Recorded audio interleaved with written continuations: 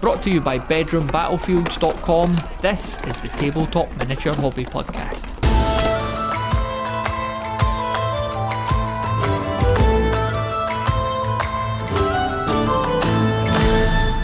So, armed with a beer, Ed, welcome to the podcast. How are you doing this evening? I'm very well, thank you, Matthew. It's a pleasure to be here.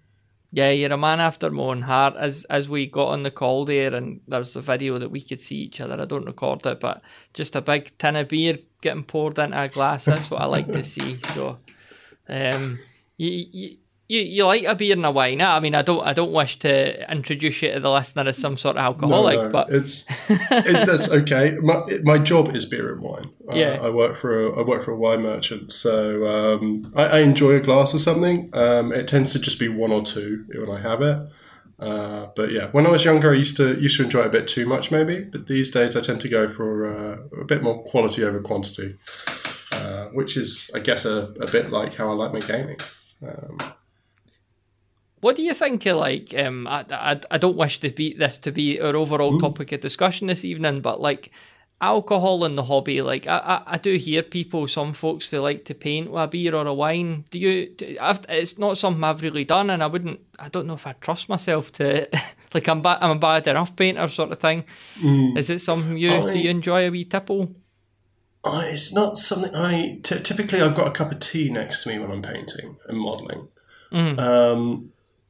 I think maybe having one would be fine. I probably have had one in the past and probably would have one, but I don't think I'd go beyond one because, as you say, like there's a certain level of coordination required, and getting the wrong side of 40, my eyesight and bits and pieces. It's it's not terrible, it's not bad, but like after a long day, it's tired, and you have a couple of beers. Yeah, I think my coordination perhaps would not produce the results I'm after. But, it's certainly, I think that the time and place for a couple of beers is when you're around the table with some good friends. And I've got a couple of friends who we meet once or twice a month, and we play actually a lot of Space Widows and a little bit of Sword Widows. Usually a three-way battle, and there's always a bottle or a few cans of something opened to share between us. It's not a heavy drinking session, but just a couple of beers each, and roll some rocks and see what comes out of it all, and have a good crack. I do remember, like, back when I was kind of dabbling with coming back into the hobby. I mean, this is going back to 6 or 7 years ago, possibly more. But I'd got Descent. I don't know if you've heard of Descent. It's like a dungeon crawling miniature board game, and I'd just been like sort of googling like Hero Quest, modern day Hero Quest alternatives, and obviously it hadn't come back at that time. So I ended up with this game, and it was like Friday night. This is before we had the kid, and so my wife got in on the Friday night, and I'd had a couple of beers already, and I'm saying, we'll give this a bash tonight. And by the time I'd got it set up and I started flicking through the rules, and when you do start to, like, now I'm used to, I mean, I'm still not very great at quickly interpreting rules, but your brain starts to adjust to it, and you start to pick out wee bits and pieces. But at this time, I'm going in totally cold. 6 or 7 beers down, I end up on YouTube. I've got YouTube sitting there. When you Google a board game rule, it's always the guy. What's his name now? It's not Ron. It's like, it's always this same guy. He's really good. Right. Suddenly he's talking me through it. Not a big board gamer, but yeah. So he's talking me through it, and I'm sitting there with a beer, and I think you end up looking at the clock. It's like 10 o'clock, and I said, look, we're not going to get started with this now, so put it away. And I think that happened like on consecutive Fridays for about a month, and then I just never played it. So there's a lesson in there somewhere. But I think there's a level where a few helps facilitate the fun. A few too many can send the fun off the rails. I think there's definitely a balance to be had. And I'd like to think I'm fairly good at finding that balance these days. As I say, perhaps when I was younger, I wasn't quite so good. But, the things we learn in our misspent youth, eh? I mean, sorry, I didn't mean to bring you on as some sort of like, let's talk about alcohol just because that's your job when you're drinking a beer. But it's fine. Like you mentioned when we were just about to get started that we had to reschedule a couple of times, and one of those times was because I had to go and run a whiskey tasting.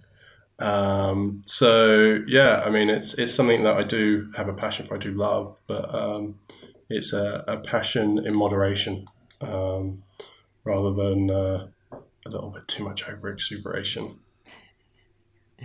So you did mention a couple of games there when you were talking about playing. So Space Weirdos, that seems to be something you're right interested in at the moment then. How did you? I love that. That's actually the game that got me back, that pulled me back into miniatures. So a couple of years ago now, I was GMing. I was running games for a couple of different groups of friends. A lot of sort of OSR, that's old school Renaissance, old school Revolution games. Things like Into the Odds, Mouse Ritter, Cairn. And I got to a point where I had a little bit of burnout, and I wanted someone else to run a game, and no one else in my groups was prepared to run games. I was like, okay, well, I need to take a break for my mental health and my space. So I'm going to step away from this. I want something else to do, and to think about and to play with.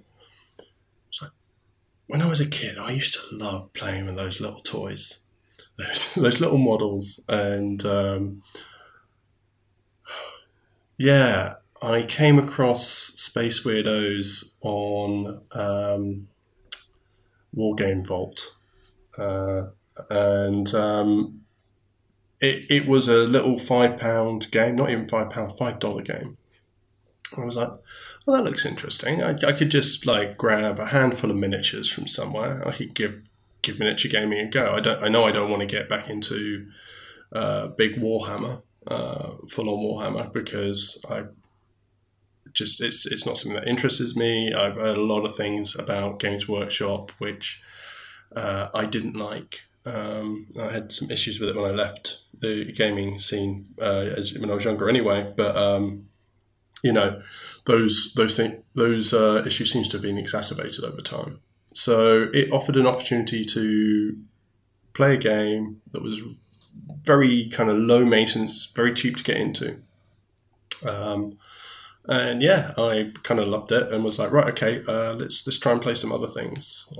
So I started looking around for some other games to play as well. But Space Weirdos would still be my go-to. Yeah, love that game. So before we get into the old origin story, I mean, because we're on this subject, you picking the game up. So you bought that, and you already, I take it, you have folk that you were playing like RPG games with anyway. Yeah. So was it pretty? It was a low barrier, I take it then, to get this on the table.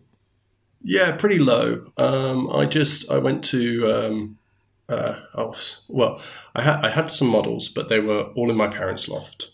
And I live south of London, they live north of London. I was like, right, well, I want to get this on the table as soon as possible. So I went to Troll Trader and I bought a couple of units off of Troll Trader. I bought some Space Wolves and some Dark Eldar because I was like, yeah, they're cool.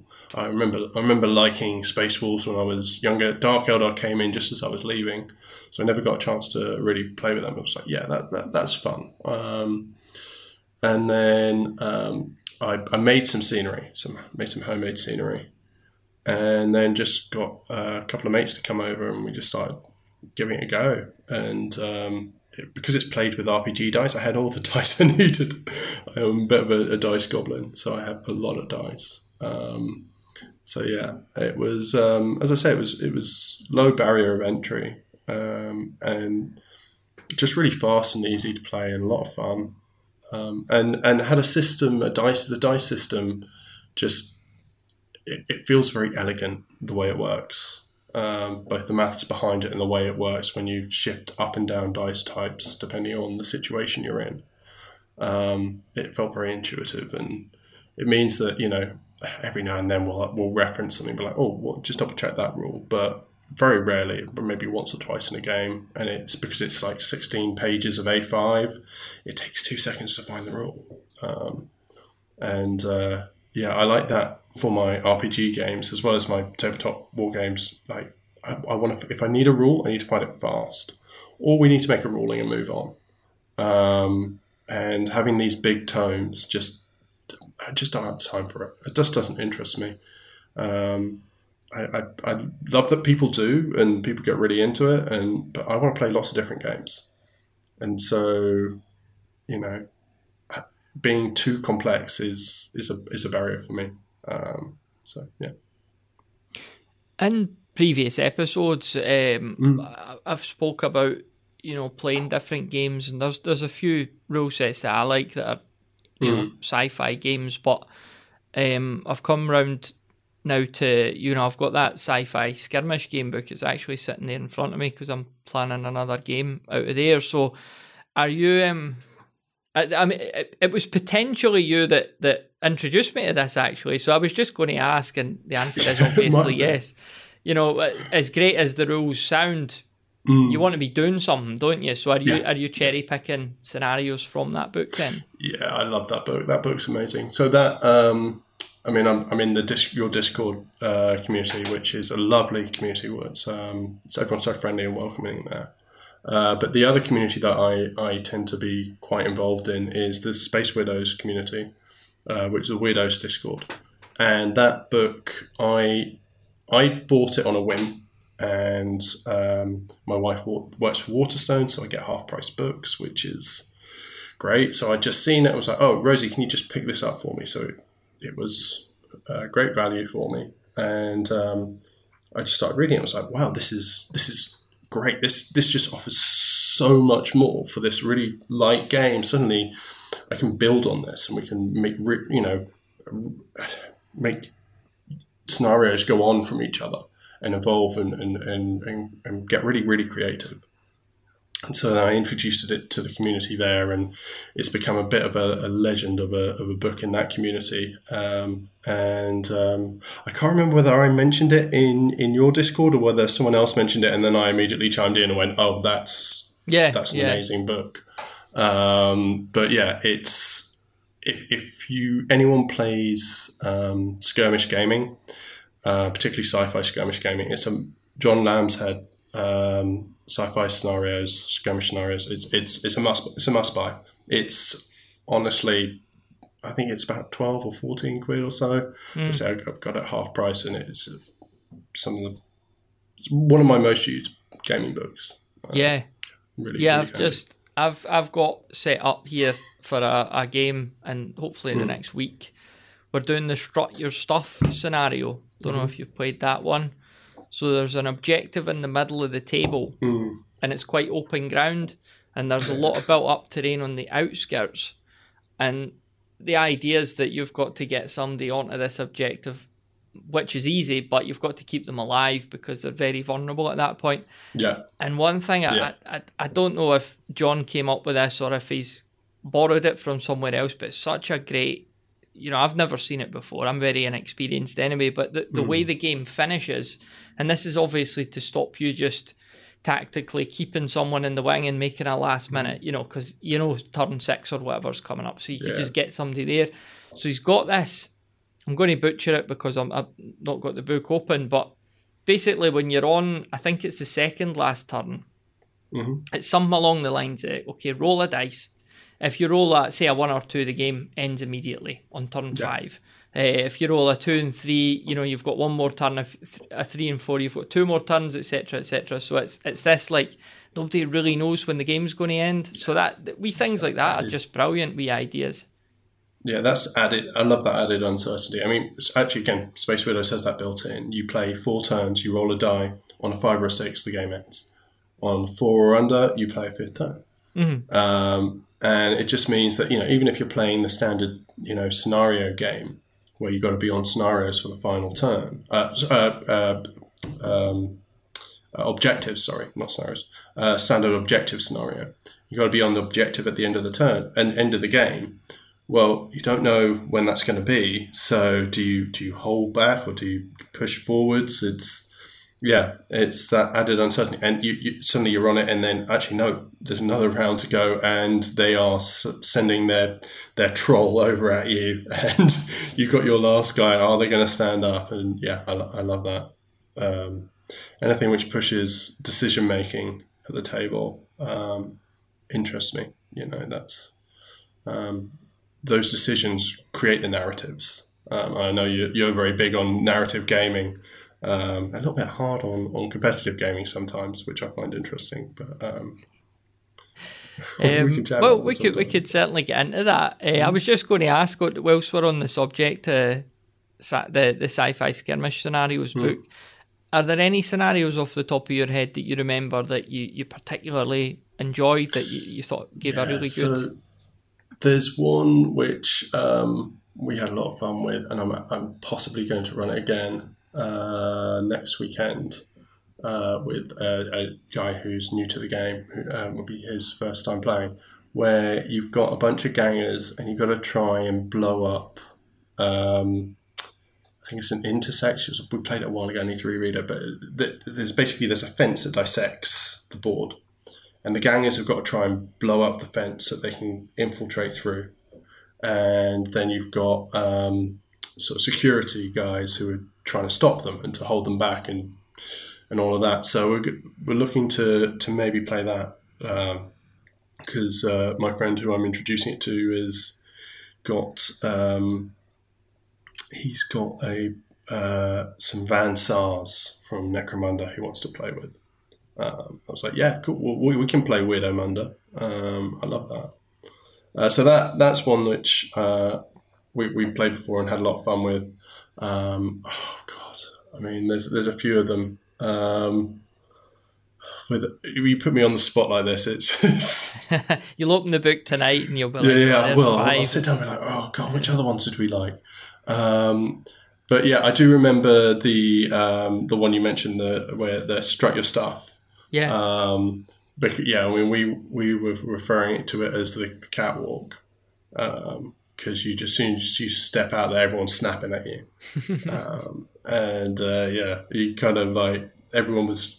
There were three of us playing the game at the time, and it was this this thing where we're all trying to like have our model kind of make the biggest scene as they approached, which kind of like, yeah, it's when you've got a scenario like that, it does really it drives the narrative forwards, which is nice, you know. And some of the uneven scenarios as well are really interesting. So we played another thing that we played, not from that book, but I had a couple of friends over. One person who I played a fair bit with, one person who was brand new to the game, and I GM'd a game where I had 150 points of demons who had infested this temple, and they were both playing 75-point teams of Imperium who come in to clear it out. And that kind of, do they work together? Do they work towards slightly different objectives that each other don't know about? Who's going to, what decisions are they making and why are they making them? It's, yeah, as I say, it's forcing decisions at the tabletop. That's what I want to see. Yeah, because as I said, when you force a decision at the tabletop, you create the narrative. If you're not asking questions, if questions don't get asked of you, and it's all pretty straightforward, and you go, yeah, okay, well, you've made that move. Well, the logical thing for me to do is this. Well, that doesn't really pose any questions. That doesn't create an interesting experience for me. Whereas if I put someone out there and now on the board, and you've then got to go, right, well, do I hit that person now, knowing they've already activated, but they are a potential danger next turn? Or do I go for someone else who hasn't activated, who is not quite as exposed, but will reduce my options within that round? Yeah. I think that's interesting. And that's, again, where you going back to this whole competitive versus narrative. I'm not sure it's really a true dichotomy. I don't think you have one or the other. I'm quite a competitive person. When I sit down at a table, I like to win. It's not the be-all and end-all. I'm perfectly fine when I don't win. And the narrative becomes part of the reason for playing more, or becomes more of the reason for playing, should we say, when that doesn't happen. But yeah, I mean, I don't want to sit down with someone necessarily and go, right, well, I know I can beat you. So what's the point? Like, if we're going to do something, if I know that, for example, I have a stronger team, then I will give the other person another advantage. You know, maybe they have an extra 15, 20 points to make it unbalanced, but still competitive. You know, you can have unbalanced games that are competitive, I think, depending on how you lay the terrain out and what objectives you put in front of the game. And for me, I want both elements there. But yeah, I know that not everyone agrees with that. No, I think you make a good point that they're not mutually exclusive. I wonder if one of the reasons that I don't maybe consider myself overly competitive with tabletop gaming is because I've not got a lot of experience playing the same game a lot of times. Right. So, you know, well, Robert, who I play with, who's been on the podcast a lot, the game we've played the most together is Rangers of Shadowdeep, and we've been cooperating. So we've had much less games where we played against each other, and usually when we do, it's the first or second time playing something. So I wonder if it's just a hesitancy to you know, maybe because I know the rules slightly better because I own the book and I've read it a few times, I could probably stomp on them a bit. So I wonder if there's I bet if we were getting together every week and doing something like, you know, a wee game of Brutal Quest, which is what I'm playing now a lot, or Space Weirdos or whatever, the competitive nature of it would ramp up, but in a good way. Like, you know, we'd both get better at the game, we'd both know it better, and we'd both definitely be wanting to win, but, you know, we'd draw the line at arguing over half an inch or that. Maybe we wouldn't, I don't know, maybe we'd be boxing by the end of it, but... It's interesting you say that. Like, I definitely think knowing the game better does encourage more competitiveness to a degree, because, you know, you're both then able to do more things with the rules. And, you know, you're right. Like, when offering opportunities for things to get close, whenever things get close, that's when I get more competitive. When things are obviously getting wider and wider apart, I get less competitive. It matters less to me.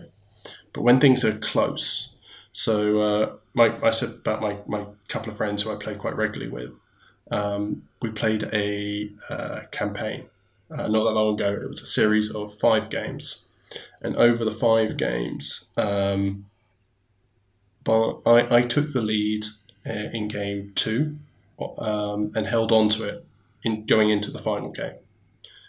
And the way the points had worked out, it literally came down to the final activation in the final game to decide whether either I or my friend, who had failed to win any games but had always stayed in or around, won the overall campaign. And so, like, we were both desperate to win this final game, but because it was that close right the way to the end.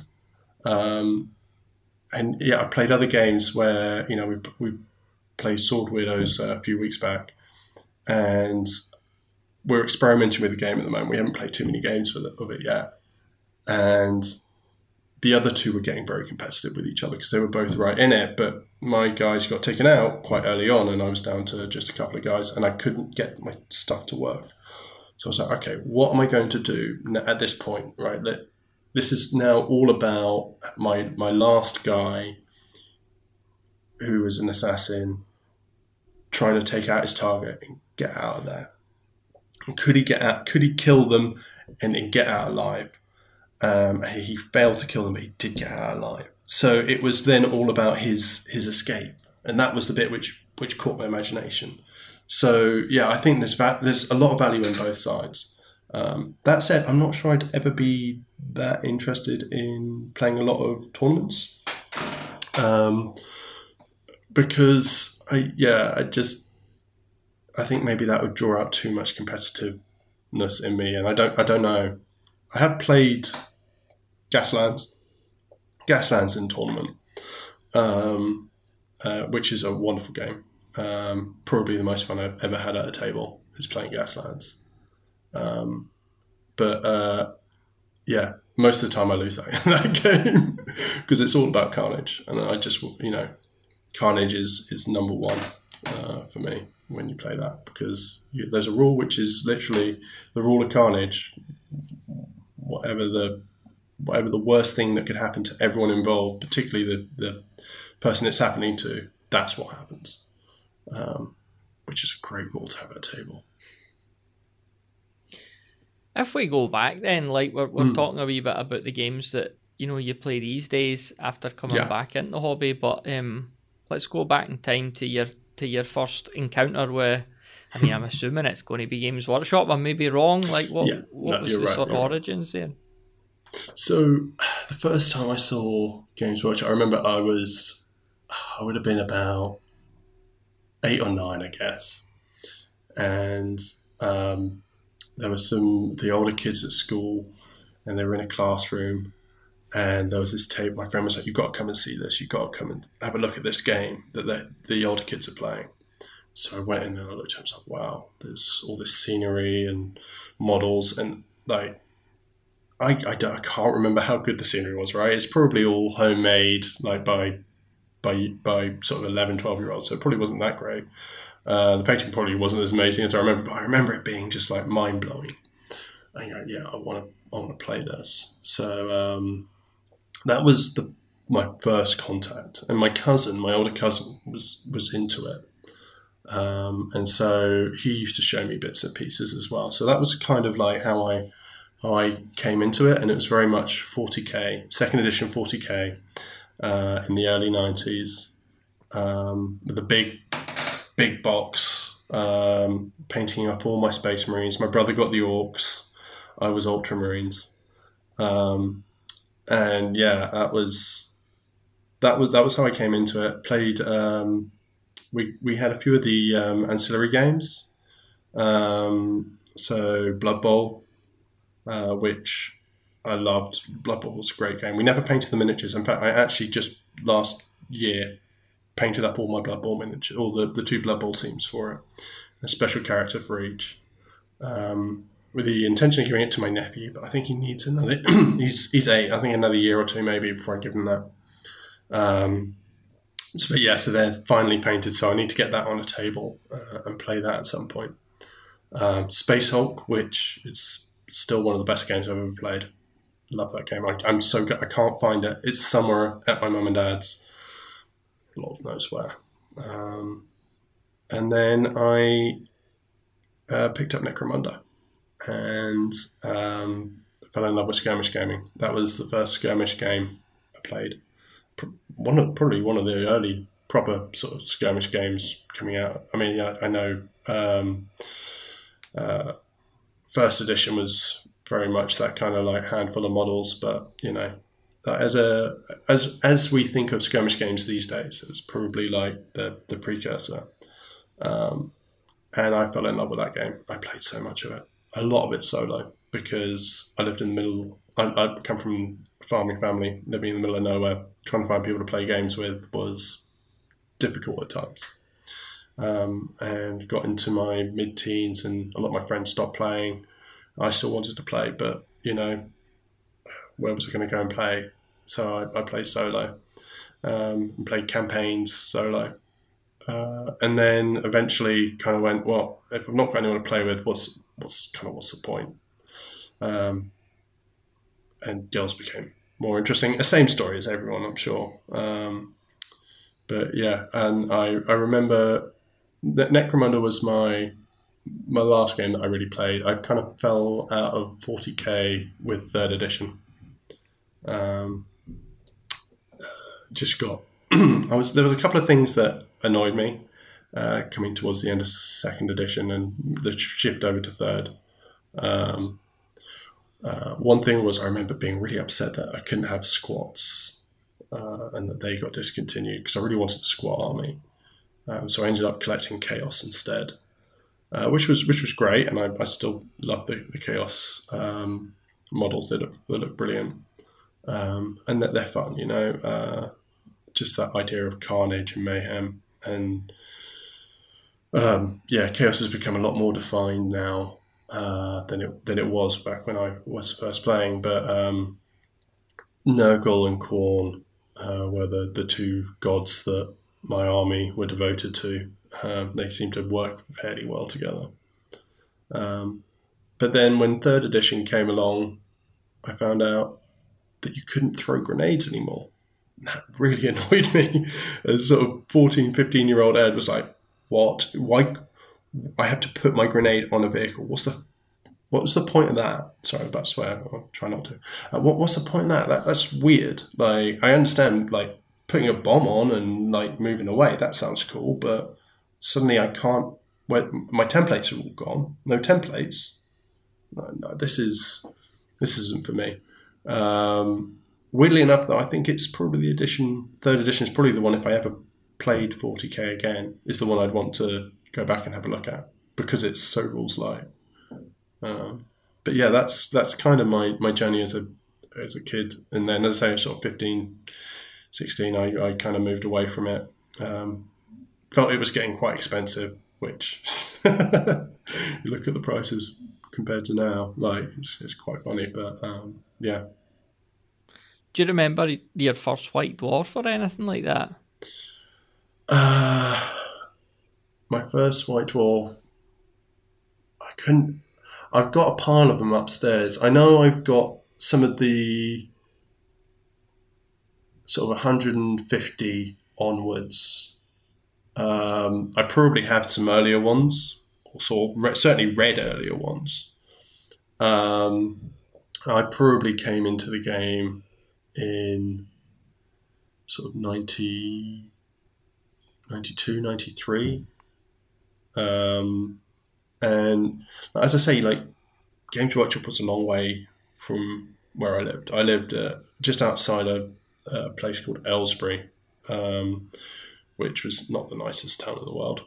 Still isn't. But the nearest Games Workshop to me when I first got into the game was in Oxford, which was 45 minute drive away. So being a 10-year-old, you're not going there unless your mum and dad take you. And your mum and dad aren't going to take you there on a regular basis. I used to go 2 or 3 times a year.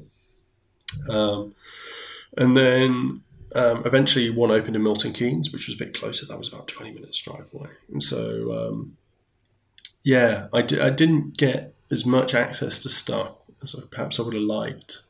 But the editions that I did have, I kind of read and reread. And I saw these, the names of like Gabthorpe and people like that, and they were just my heroes. They looked so cool with their long hair and their sort of heavy metal t-shirts and stuff like that. Do you remember your first trip to the Games Workshop store then? Yeah, I do. So we went to Oxford and I wanted a box of models. I got was it a Devastator squad or was it a tactical squad? I think it would have been a tactical squad. I got the Devastator squad later on, but a tactical squad of Marines. And they were my first models that I bought. Mum and Dad bought me. But actually, just thinking about this, my very first entry into tabletop gaming, which was probably more kitchen floor gaming, was War Master. Not War Master, the Battle Master. That's the one. Which I think you've mentioned in the past was one of your gateway games as well. Yeah, definitely. Yeah. Yeah. The ogre and the castle. I say the castle, the tower. The tower was brilliant. I still got the tower. Yeah. And the cannon, where you could bounce the cannonball through the other guy's units, Yeah. but you didn't know whether your ball would reach them or not. And again, that uncertainty was just brilliant. Yeah, the mat was brilliant. The hex on it, it was a kind of, I don't know, PVC type mat in the river. Just great game, great box set. Everything you need. Like I remember opening that at Christmas and like I died and gone to heaven sort of thing. Yeah, 100%, 100%. It was so exciting. You know, it was that. Suddenly I've got an army. I've got two armies. Two big armies. And they're going to go against each other. Yeah. It was just, it was the best. Aye. So you had Battle Masters then. So was that like your first? That was game. Yeah. That was my first box game. So that would have been probably about 9. I probably came home from school and told my parents, this is the game that I saw, this is what I want. And then that Christmas, that's what I got. Aye, very similar. And then it would have been another year or two before I got second edition. So yeah. So when you were kind of, you know, on your way out of the hobby for a period, you were sort of playing Necromunda and that. So when you put everything away, or when you came back, like how much have you recovered from that period? And I know you've said that Space Hulk's still missing. So what's the state of play? So there's about half the stuff I can't find. I think it's somewhere at my mum and dad's, assuming it has not been thrown out by accident or whatever. It probably still is somewhere in their loft. But yeah, like I said I had a Chaos army. Well, most of that army, don't know where that is. Can't find that. All these Terminators and Devastators and a Dreadnought and all sorts of really, really cool stuff, which I cannot find. A lot of the Orcs I can't find. Found all the Gretchen, all the plastic Gretchen. Got all of those. So great fun painting them. Yeah, they're still brilliant. There's so much character to them. They're just fun. I know they're monopose and they all look the same, but they're just I just like them.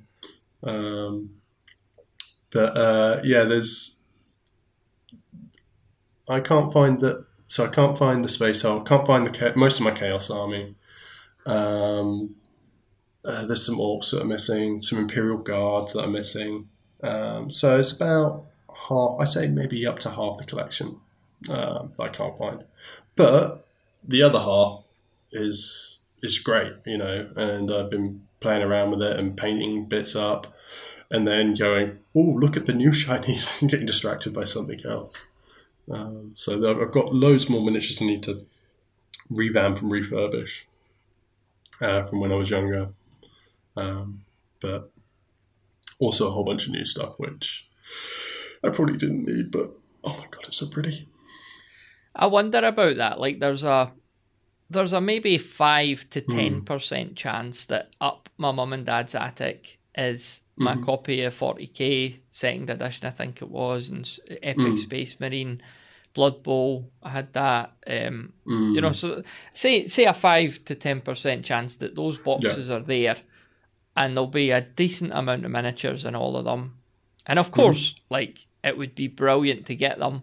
But it would partly be slightly stressful because I'd just have like all these old miniatures that I would want to just like flock to them and you know, start working on them, so that it wouldn't come without its cost. Like, it would be brilliant to have them, but it would totally throw me because I'd be like, oh, look at this! Like, there'd be stuff that I'd totally forgotten about, and suddenly the paint stripper's out. Oh yeah, but I started with that. I started stripping some milk models, and then I stopped myself because I was like, actually, some of these are my history of gaming. You know, some of them I'm going to still strip. Don't get me wrong, because they're lovely models, and I did a rubbish job when I was 12. But some of them weren't that badly painted, or you know, or just need a little bit of touching up here and there. And you know, actually, those were how my brother and I used to play with them. And there's there's a real joy of looking back at them and going, yeah, I remember that guy. He did things on the battlefield, and I got my victory, or I got beaten. And there's other models which never got painted. I mean, we played with a lot of bare metal and a lot of bare plastic, as well as painting models. We did paint a lot, but not everything got painted. So I've tried to focus on the stuff that didn't get painted, like those Blood Bowl minis, rather than stripping, because, as I say, I think there's value in some of the poorly painted models that we did when we were younger. They still hold memories the way that they were. Did you know that, just like every other podcast out there, this show has its very own Patreon? But this is no ordinary Patreon. It's actually the worst Patreon ever. That's right, there's no rewards, no extras, no bonus content, no early access, no shout-outs and no thank yous. I'll just take the money and quietly get on with making the show. Not that there's any money to take, because hardly anyone's pledging to the thing. Like I say, it's the worst Patreon ever. Find it at bedroombattlefields.com/worst Patreon ever. That's all one word, worst Patreon ever. Now, back to the show. How much painting do you get done on average each week? It varies massively.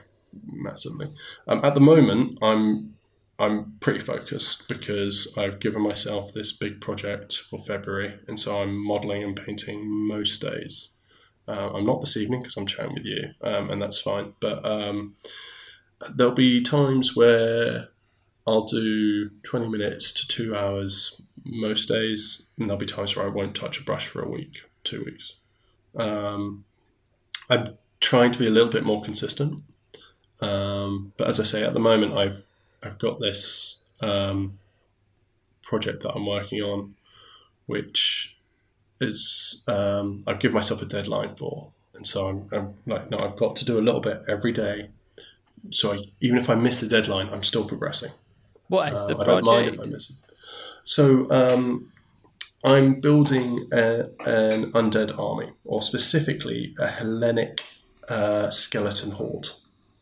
War Games Atlantic have released some wonderful miniatures, skeleton miniatures, which have kind of Greek theming to them. And you can get some infantry ones, and they very recently released some cavalry and chariots as well.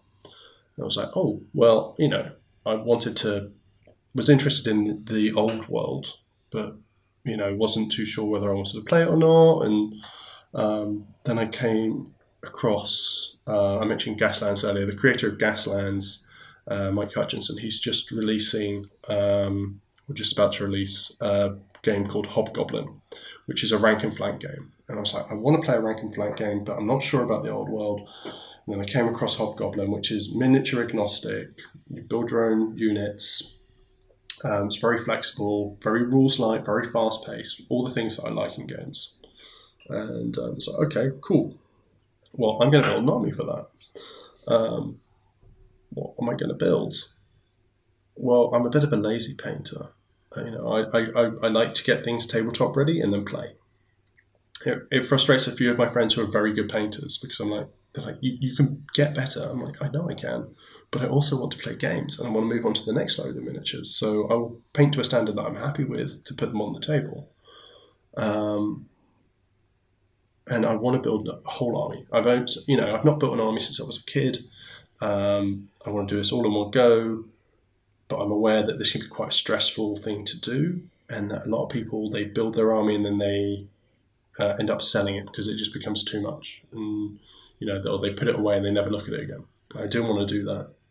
So if I do a skeleton horde, I can spray them all white, paint the weapons and hats and other bits of armor and stuff, and put some wash over them, do a bit of dry brushing, and that's a model, right? So I can do quite a lot of those quite easily. So it seemed like a manageable way of building an entire army. So I'm trying to build what would equivalently be about a 2,000 point army if you were playing Old World in a month. So I've got, as I say, I've got these Wargames Atlantic skeletons. So I've got some hoplites. I've got some heroes with swords and shields. I've got some bowmen. Made some special characters out of those as well, along with some other bits from the bits box. I like my skeletons anyway, so I had a few old bits from other sprues that I had lying around. Skull set from Games Workshop Skull set, which is really really useful both for basing but also for this project. I had a whole load of beast skulls, and I was like, yeah, I'll put some of these beast skulls on for the special characters to signify, and they'll make them sort of stand out a bit more. I know War Bases is a company that you've mentioned in the past, and I'd gone to them to get my bases and my movement trays, and then I saw they did siege weapons as well, and so I got a couple of ballistas. They're like £2 each. I'm like, yeah, perfect. That's my siege weaponry. I got a couple of ballistas, and I'd already bought some monsters which were from Reaper, which were skeletons. So I got a skeletal minotaur, a manticore, and a dragon. And so I mounted one of the horsemen. I mounted one of the horsemen onto the back of the dragon. So he's now a dragon rider, a skeletal dragon, which is pretty cool. I'm pretty happy with that model. And then bought a skeletal cyclops and some things like that. So I've got monsters, I've got infantry, I've got cavalry, I've got chariots, I've got artillery. So I feel like I've got a really nicely balanced army. And the plan was to try and do, as I say, to do all this in a month, if possible. I want to have fun with it, so I'm not punishing myself, but I do constantly want to keep moving forwards. So I am conscious that I need to do things every day for it, or every other day. I don't want to go more than one day off at a time without at least sitting down and doing a little bit, because those little bits of progression build up over time. So even if I don't quite do it all, I'm about halfway through the month now, and everything's built and primed. I've started painting. But even if I don't get everything done, it's not the end of the world. It'll be mostly there because I've been doing stuff all the time. And that'll just be finishing things off. So is that part of a like official paint challenge anywhere, or is it just a personal objective? It's a personal objective. So I've been thinking probably for about 6 or 7 months. I want to build an army, and I thought about doing various things, and the old world was something that interested me because actually the game that I nearly picked up and then didn't was Warhammer Fantasy Armies. I have a handful. I've got some Breton archers and some Grail Knights. Because I was going to build a Breton army. I like the idea of, all the King Arthur stuff. And then I kind of fell away from tabletop game. So it was a game that I was interested in. And I just get frustrated with some of the philosophy and approach at Games Workshop itself. I think it's not supportive of its hobby. Don't think it's supportive of the people involved in the hobby. Some of the stories you hear, at least anyway. And so I was like, well, there's got to be other ways to do this. And, at the end of the day, I could proxy this across probably to a Tomb King's army fairly easily. So if I did actually really want to decide, I'll dip my toe in with a couple of mates, I could proxy things over. But yeah, no, it's as I say, it was a challenge I thought would be interesting to try and do. I'm only going to do it once. I think building an army in a month is too much, but it's interesting. Yeah, I've given myself a year, so that's a much more sensible way of doing it. It's a much healthier way of doing it. I don't have kids, so at least I have spare time. Like if you've got kids as well, you've got your little girl, who she's got to take priority over even your armies. She has to. Does she? Does she? Well, you know, I'll get her involved soon. I'm about to say, if you want her to play games with you, yeah, she does. I know you've got her painting, which her painting looks good, man. Better than mine. I wasn't going to say anything, but have you got any games on the horizon? Anything booked in, lined up? So yeah, as I said, I've got some Space Widows into this week, introducing another person into the game.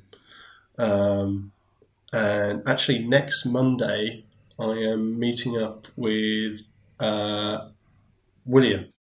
So William, who's really lovely guy. It turns out that he lives about 25 minutes down the road from me. In fact, he lives 2 minutes from one of the shops that I work in occasionally. So we met for a beer not that long ago and had a good old chatter about gaming.